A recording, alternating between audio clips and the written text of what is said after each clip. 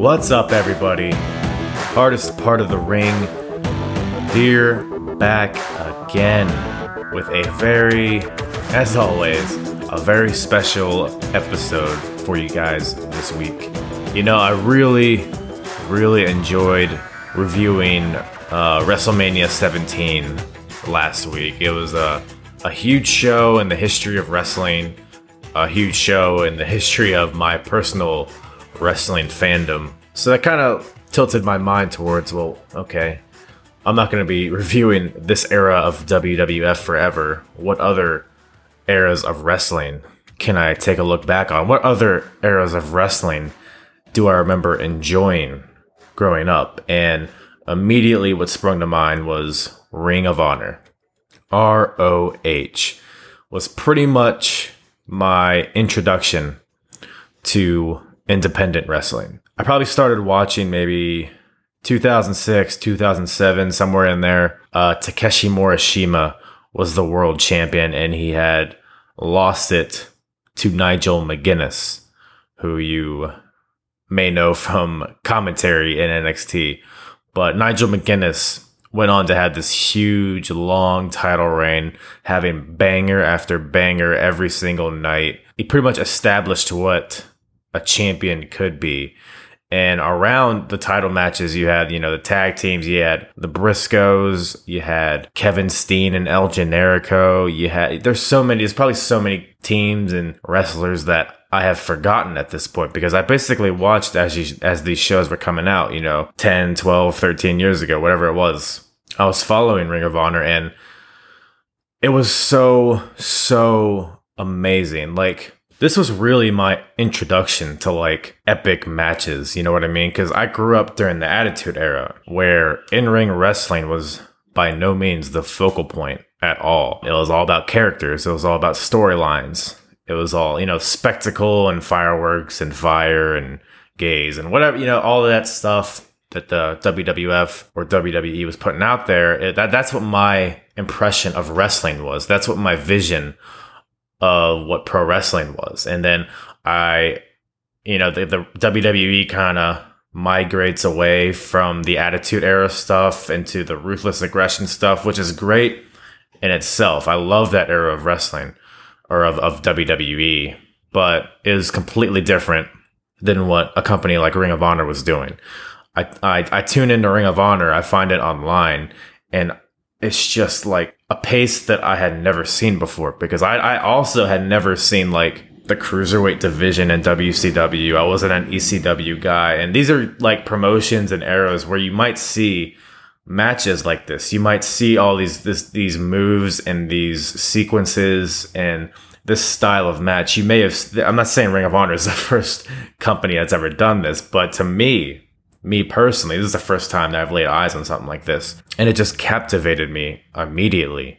The first match I watched, I don't remember what show.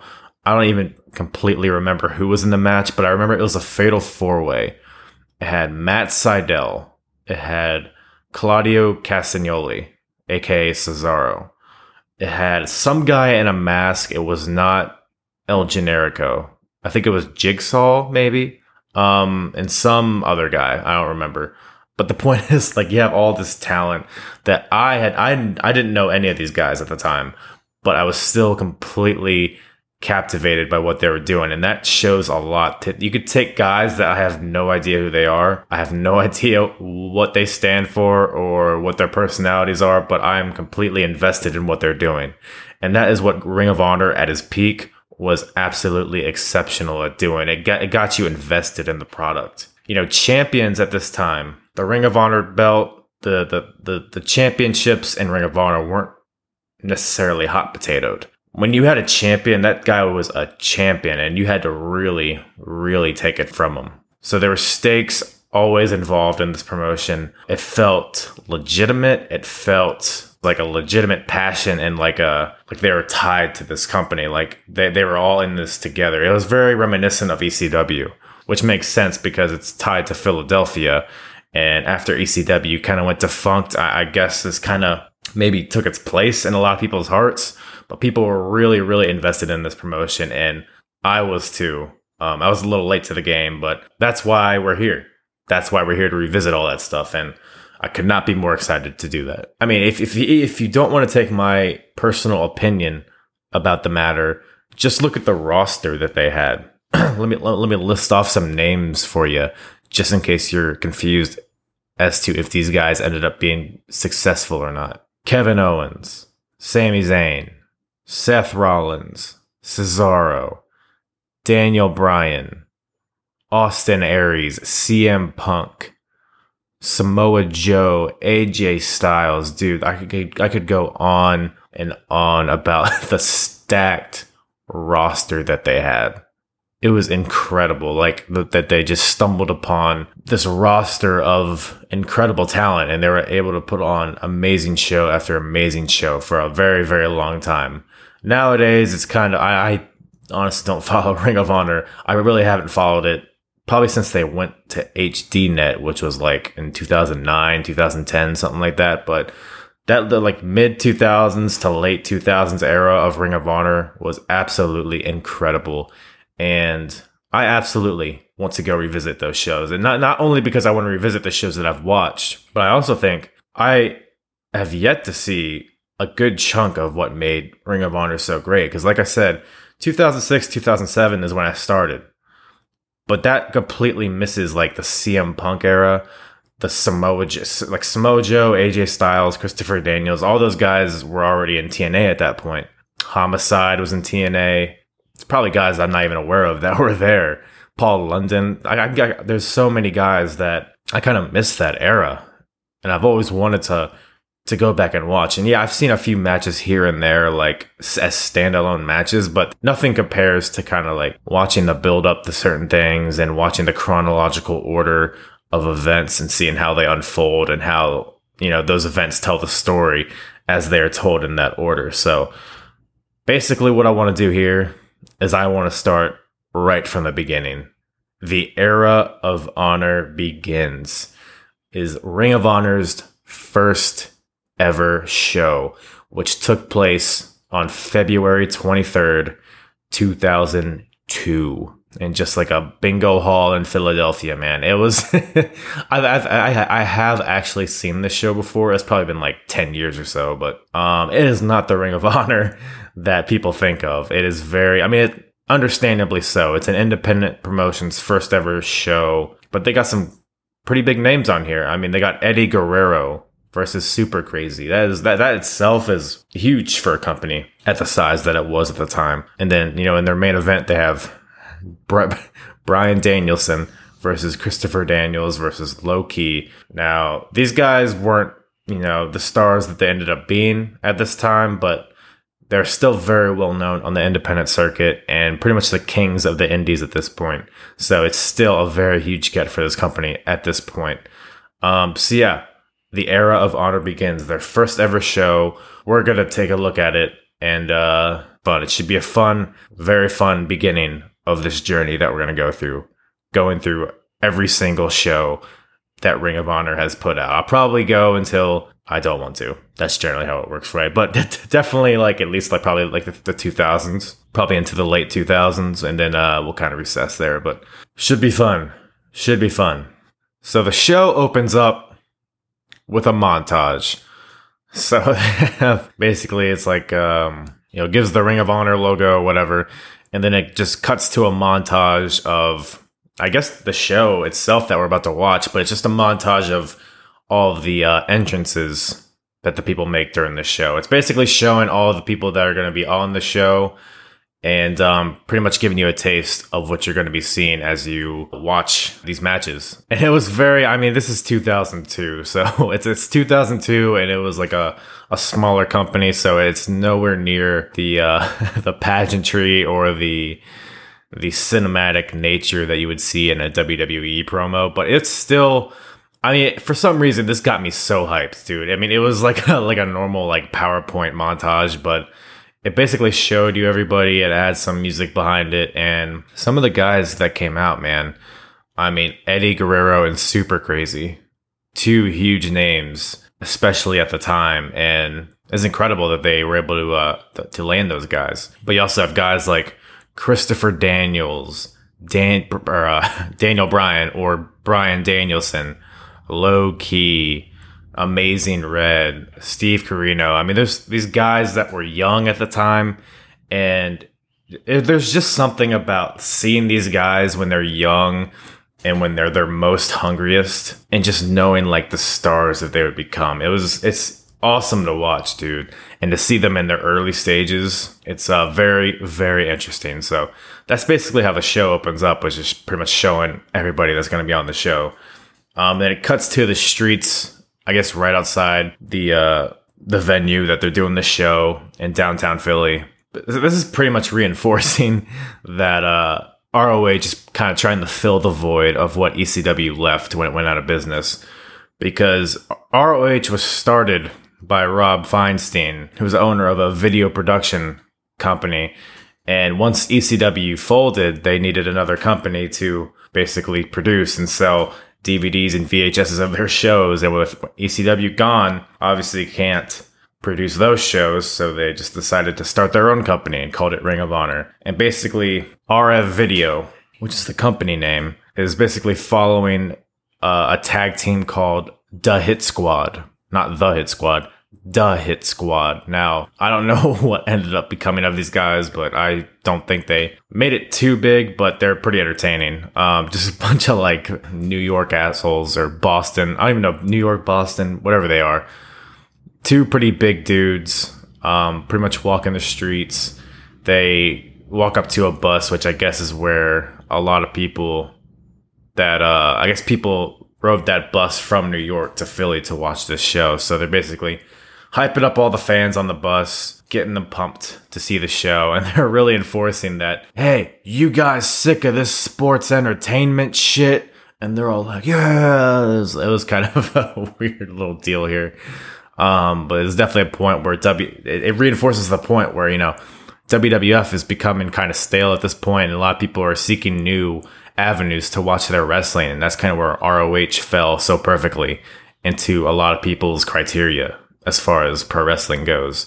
It was different. It was, as they were saying, it was new wave. Yeah, it was just something different. It was something that, it was kind of akin to ECW, but it was more, it was less blood, guts, and it was more based on the pro wrestling itself, which is a very, foreign concept in this period of time, because this is right off the heels of the Attitude Era. So when people think wrestling in general, they think of Stone Cold opening beers and The Rock raising his eyebrow and Undertaker disembalming people. Like that's what they think of when they think of wrestling. So Ring of Honor is kind of here to change the narrative as far as that is concerned, and try to be the antithesis of what people think pro wrestling is, and to try to create their own product. So pretty cool to see. That's kind of how they open the show, with the Hit Squad walking around the streets, hyping their fans up.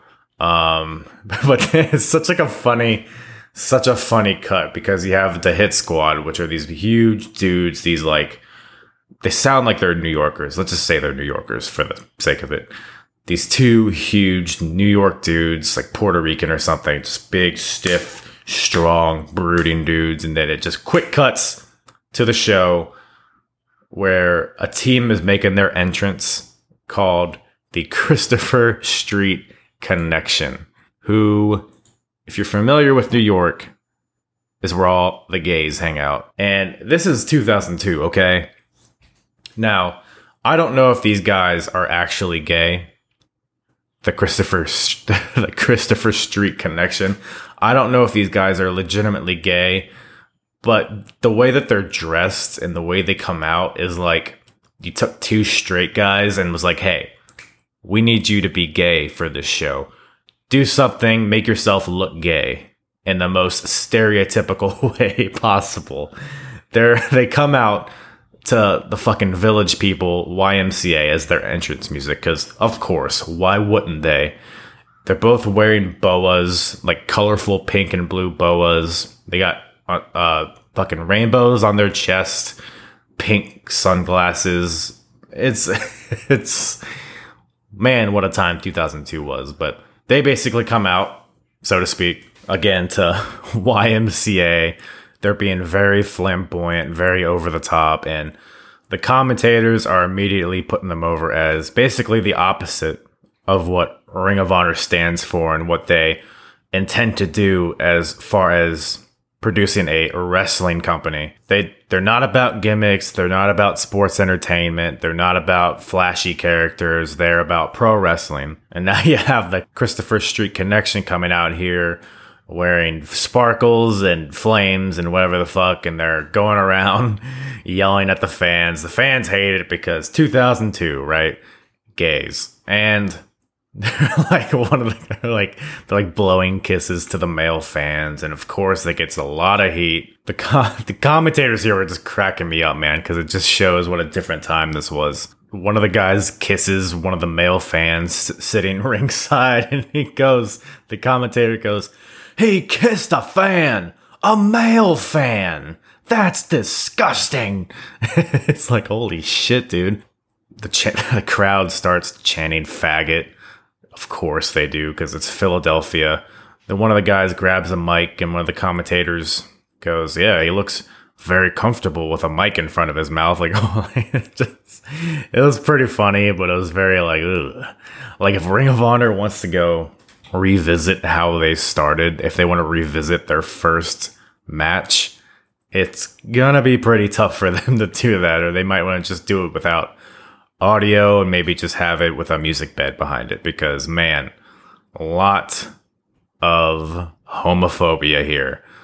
Wow. But anyways, either way, but it's a different time, so who gives a shit? But it's clear what they're doing here, right? They're basically starting the show by throwing out these flashy characters, these gimmicks, and basically establishing that that is not what Ring of Honor is going to be about, because Christopher Street Connection gets on the mic. They start shitting on all the fans, and they say, "Ring of Honor is going to stand for Ring of Homosexuals." And they start making out in the ring to a tremendous round of boos. Everyone is horrified in the building. And that's when the Hit Squad comes in to make the save us from this gayness. The Hit Squad. So we got a little impromptu match here, quote unquote. We have the Hit Squad versus the Connection.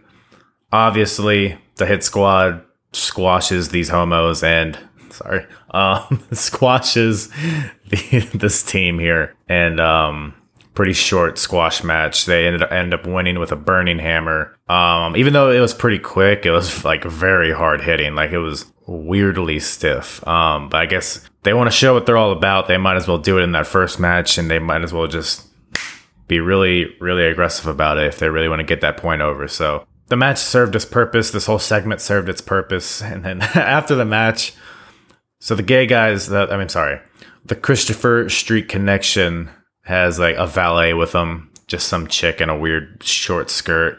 After the match, the guys get beat. The chick gets back in the ring and tries to give one of the Hit Squad guys a low blow, but the other Hit Squad guy stops her, and then the commentator yells, "Yeah, stop that slut!" And then the Hit Squad power bombs her through a table. Wrestling. Very, very interesting to go back and look at this. But the Hit Squad's trying to establish themselves as big name guys, and like I said, I had not heard of them until this, so we'll see how their career trajectory unfolds. But after that, we have the first official match. We have Jay Briscoe versus Amazing Red. Now, right off the bat, I just want to say I like how they kind of formatted this first show. Homophobia aside, that first segment and match really established that, you know, this company is not going to be about the gimmicks. It's going to be about the pro wrestling. And not only can they talk the talk about that concept, but they walk the walk with this match. Jay Briscoe versus Amazing Red. Definitely an awesome match here. Very young Amazing Red and a very young Jay Briscoe. Especially Jay Briscoe, man, dude.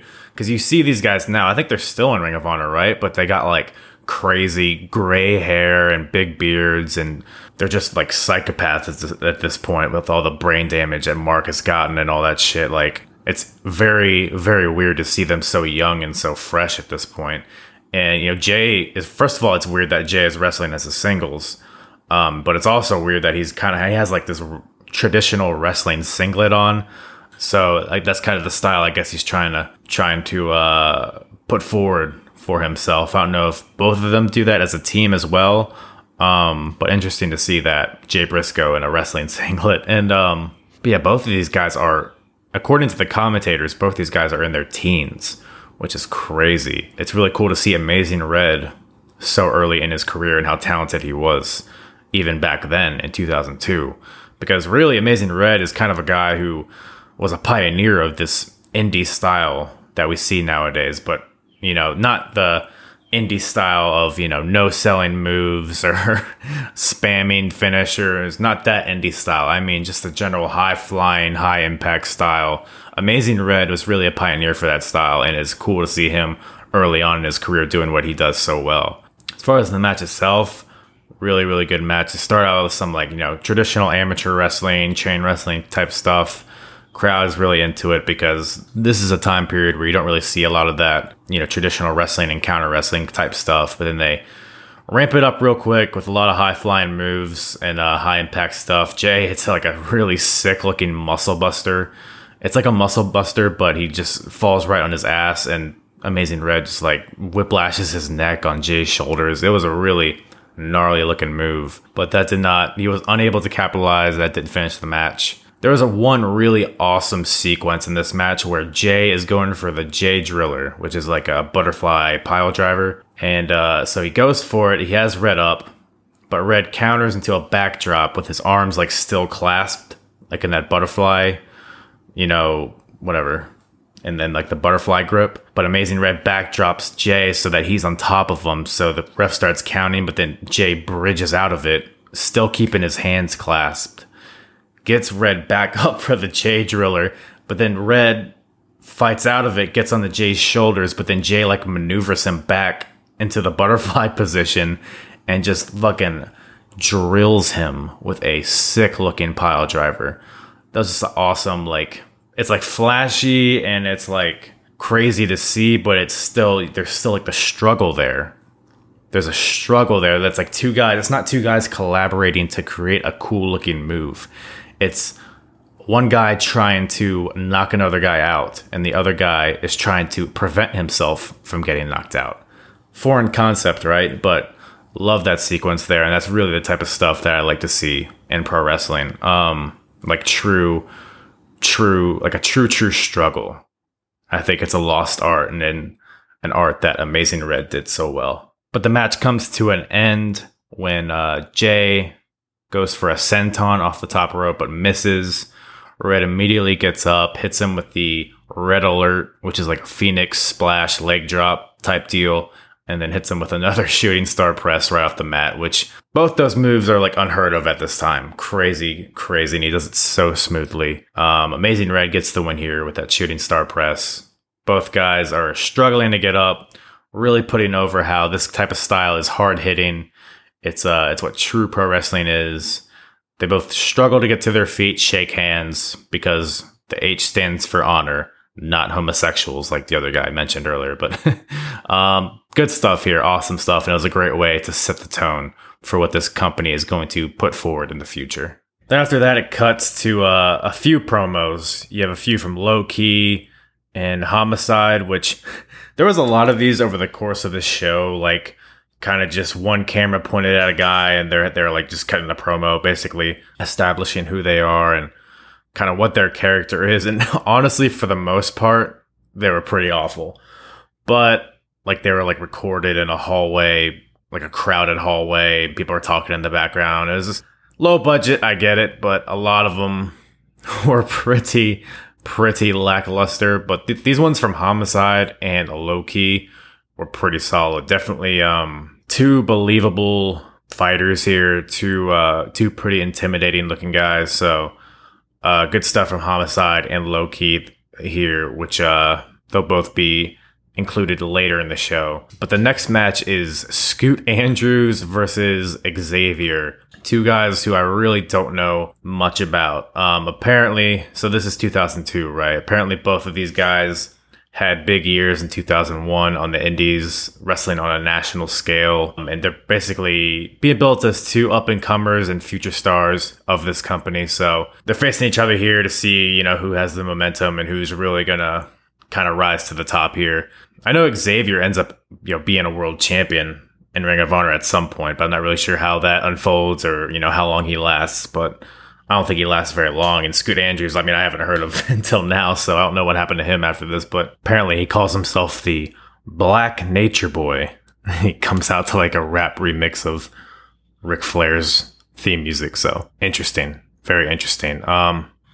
There's actually a pretty solid match here. The thing I like about this is that, you know, it's indie wrestling for sure.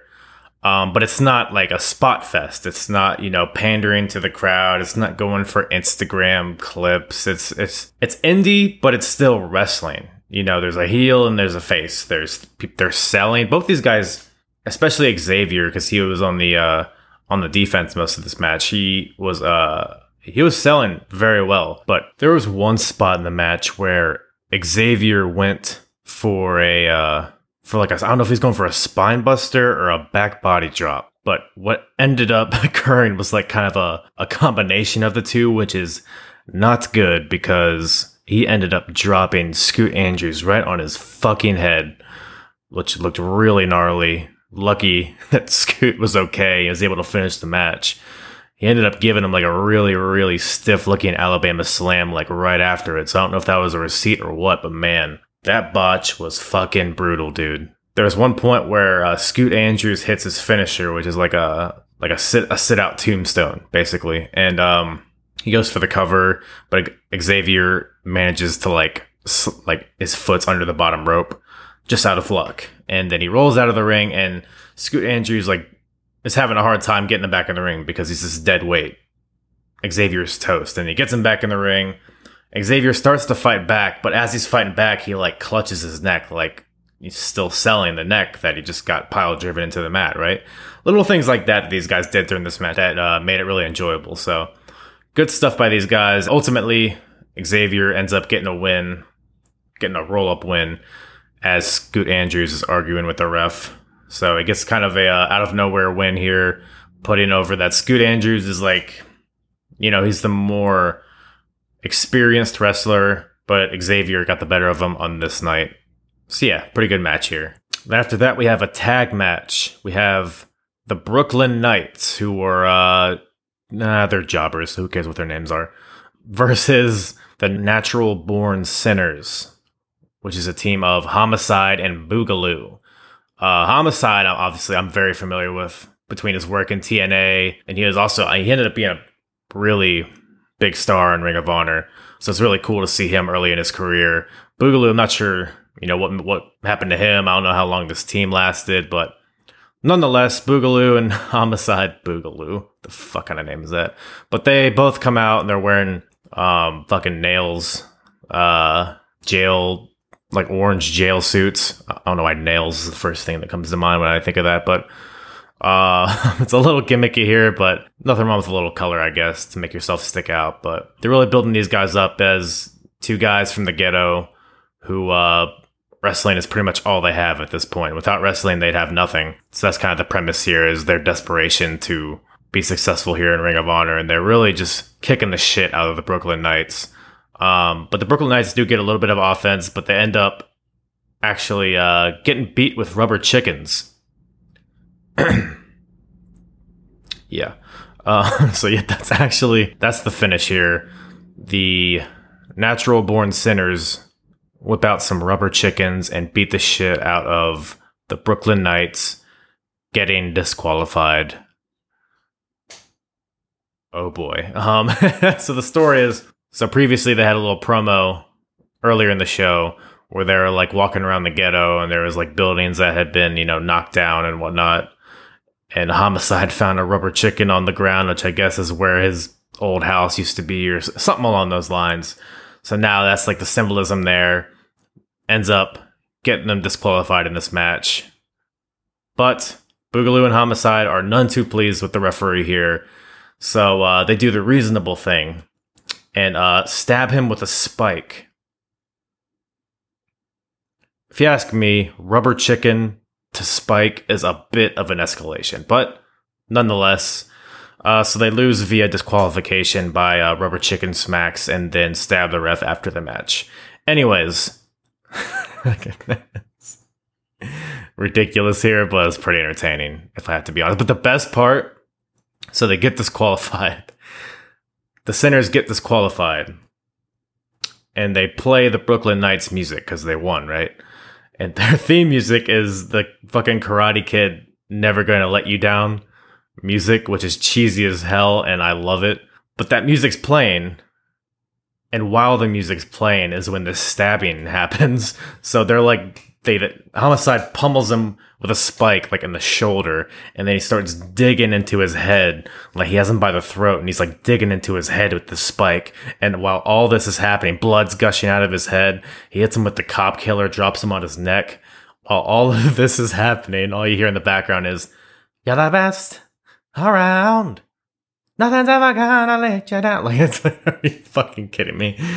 Hilarious. I don't know if that was meant to be as funny as it was, but it made me laugh. Then after that, we have a 6-way match. Now, with this match, I was very confused whether or not this was a tag match or not. And I think the commentators were confused as well.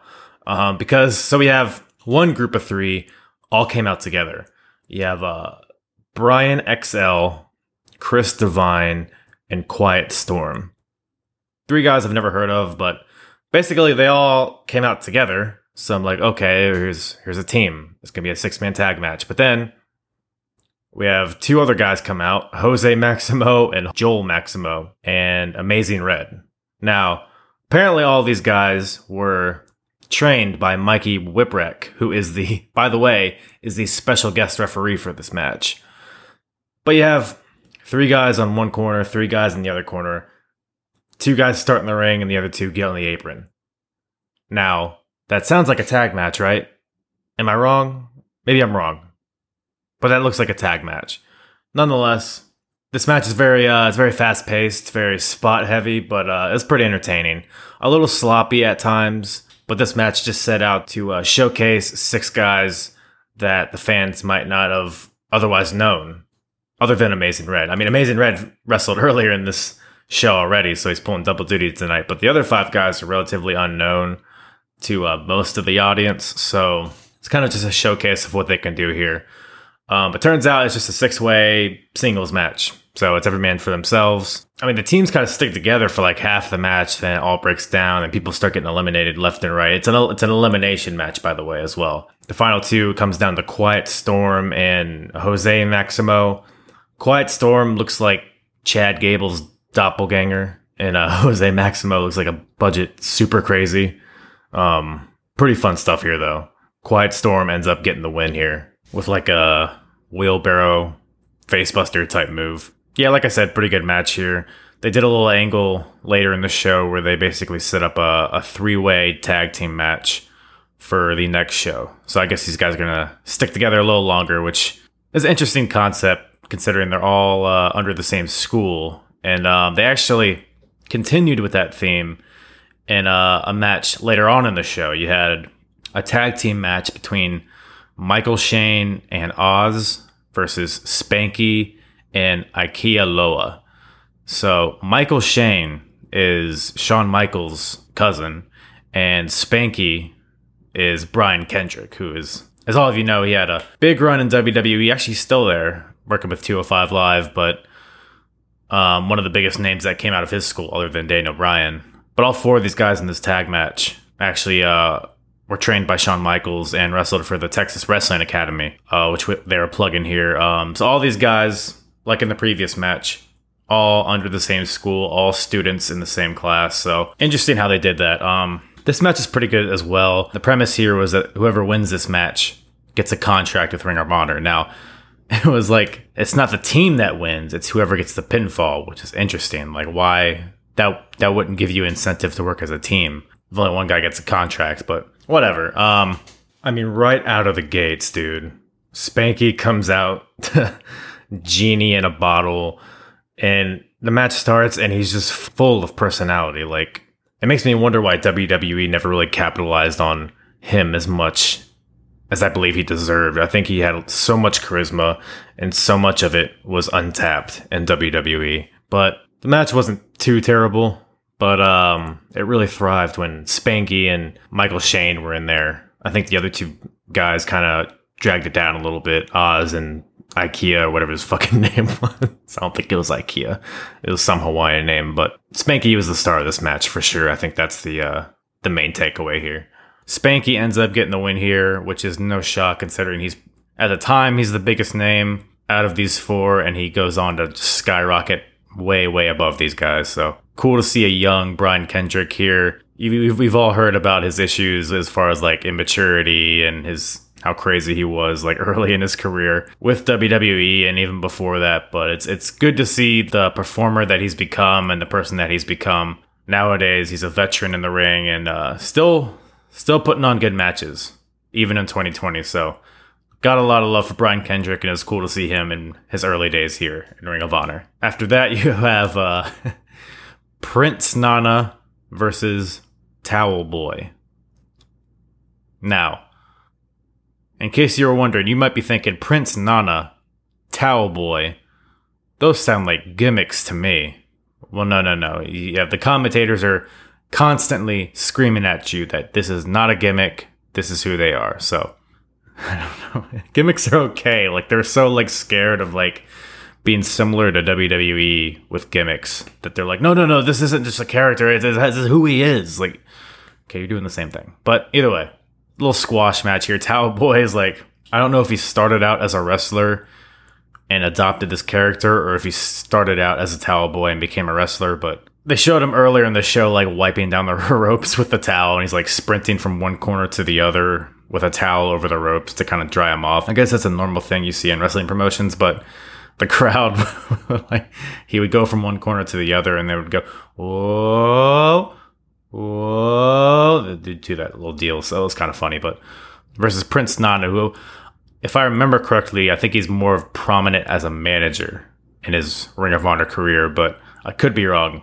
I haven't seen him wrestle that much, but he seems like a big, powerful dude. He had a lot of like Taz-like suplexes in there. It was a very quick match. It's probably less than a minute, but Prince Nana gets the win here, and definitely an entertaining looking character and a big, big dude. So hope to see him more in these future shows that I take a look at. And boy, howdy, after that, we have Eddie Guerrero versus Super Crazy. Two ECW originals returning to Philadelphia in front of what might as well be an ECW crowd. Pretty cool moment here. This period, Eddie Guerrero was still kind of fighting his demons a little bit, and if you didn't know that, don't worry, the commentators were going to remind you every 5 seconds of it. It's like, Jesus, guys, we get it. We got it. We heard you. But still a really good match.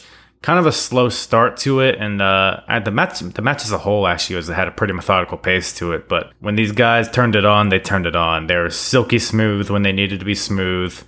The lucha stuff was great. The wrestling stuff was great. The brawling was great. These two had great chemistry together.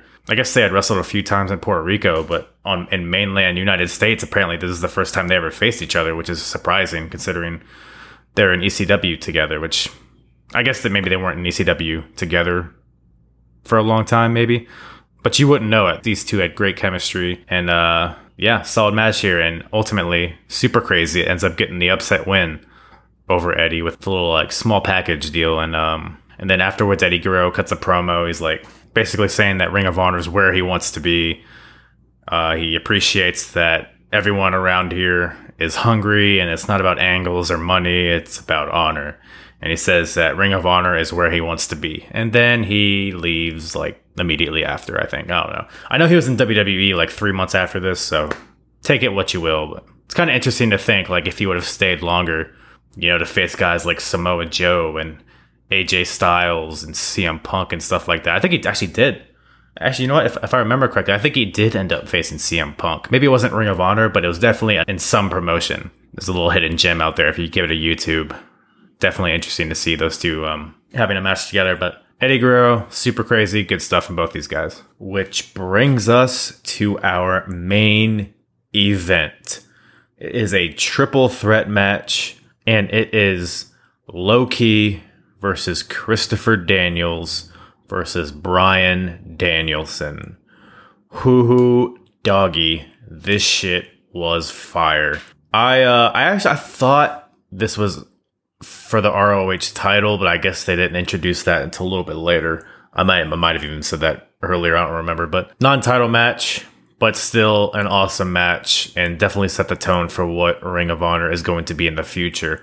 A lot of stuff earlier, you saw like Eddie Guerrero and the Hit Squad and fucking bunch of random the Quiet Storm or whoever the fuck. Solid matches. They're pretty talented in certain ways, but they didn't really stick with Ring of Honor through its high times. You know what I mean?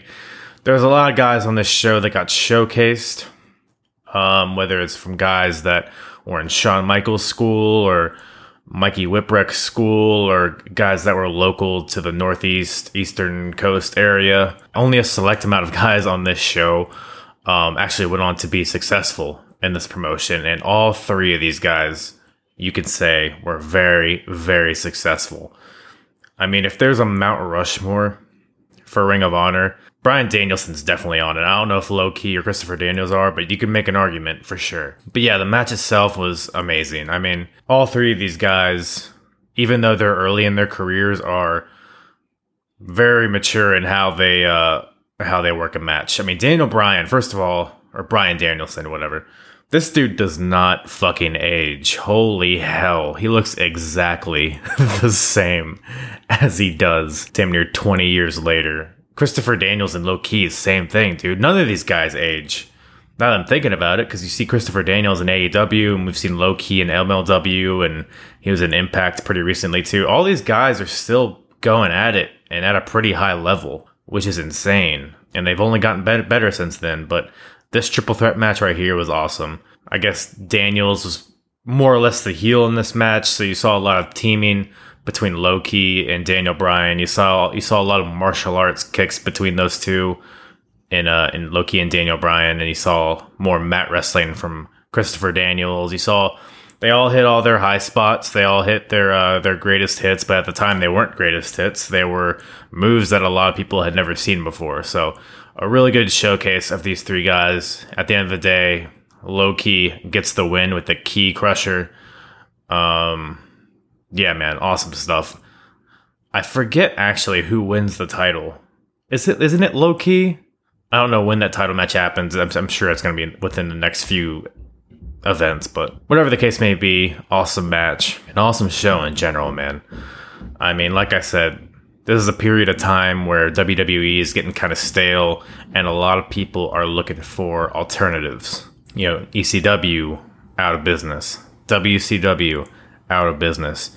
WWE is the only game in town now, and they've kind of laid off the gas pedal a little bit since there's no competition. And as a result, the product has tapered off and isn't as, groundbreaking or as entertaining as it once was. So a lot of people are looking for that alternative, and Ring of Honor stepped into that alternative that people were seeking. Kind of an offset of what ECW was, is what Ring of Honor was from the beginning, and still kind of built upon and created its own brand. And I know from all of the shows that I've seen, like in the late 2000s, that Ring of Honor is a special promotion. And I say that while I've missed arguably some of the best stuff. I mean, I've seen a lot of the CM Punk Samoa Joe stuff. I've seen a lot of the Bryan Danielson versus Nigel McGuinness stuff. But there's so much, man. Homicide as champion. You have Samoa Joe and Necro Butcher. You got Undisputed Era is there at a certain point. Obviously not under that name. And then you got like Kenny Omega's beginning was in Ring of Honor. A lot of people forget that. Just so much talent came out of this promotion.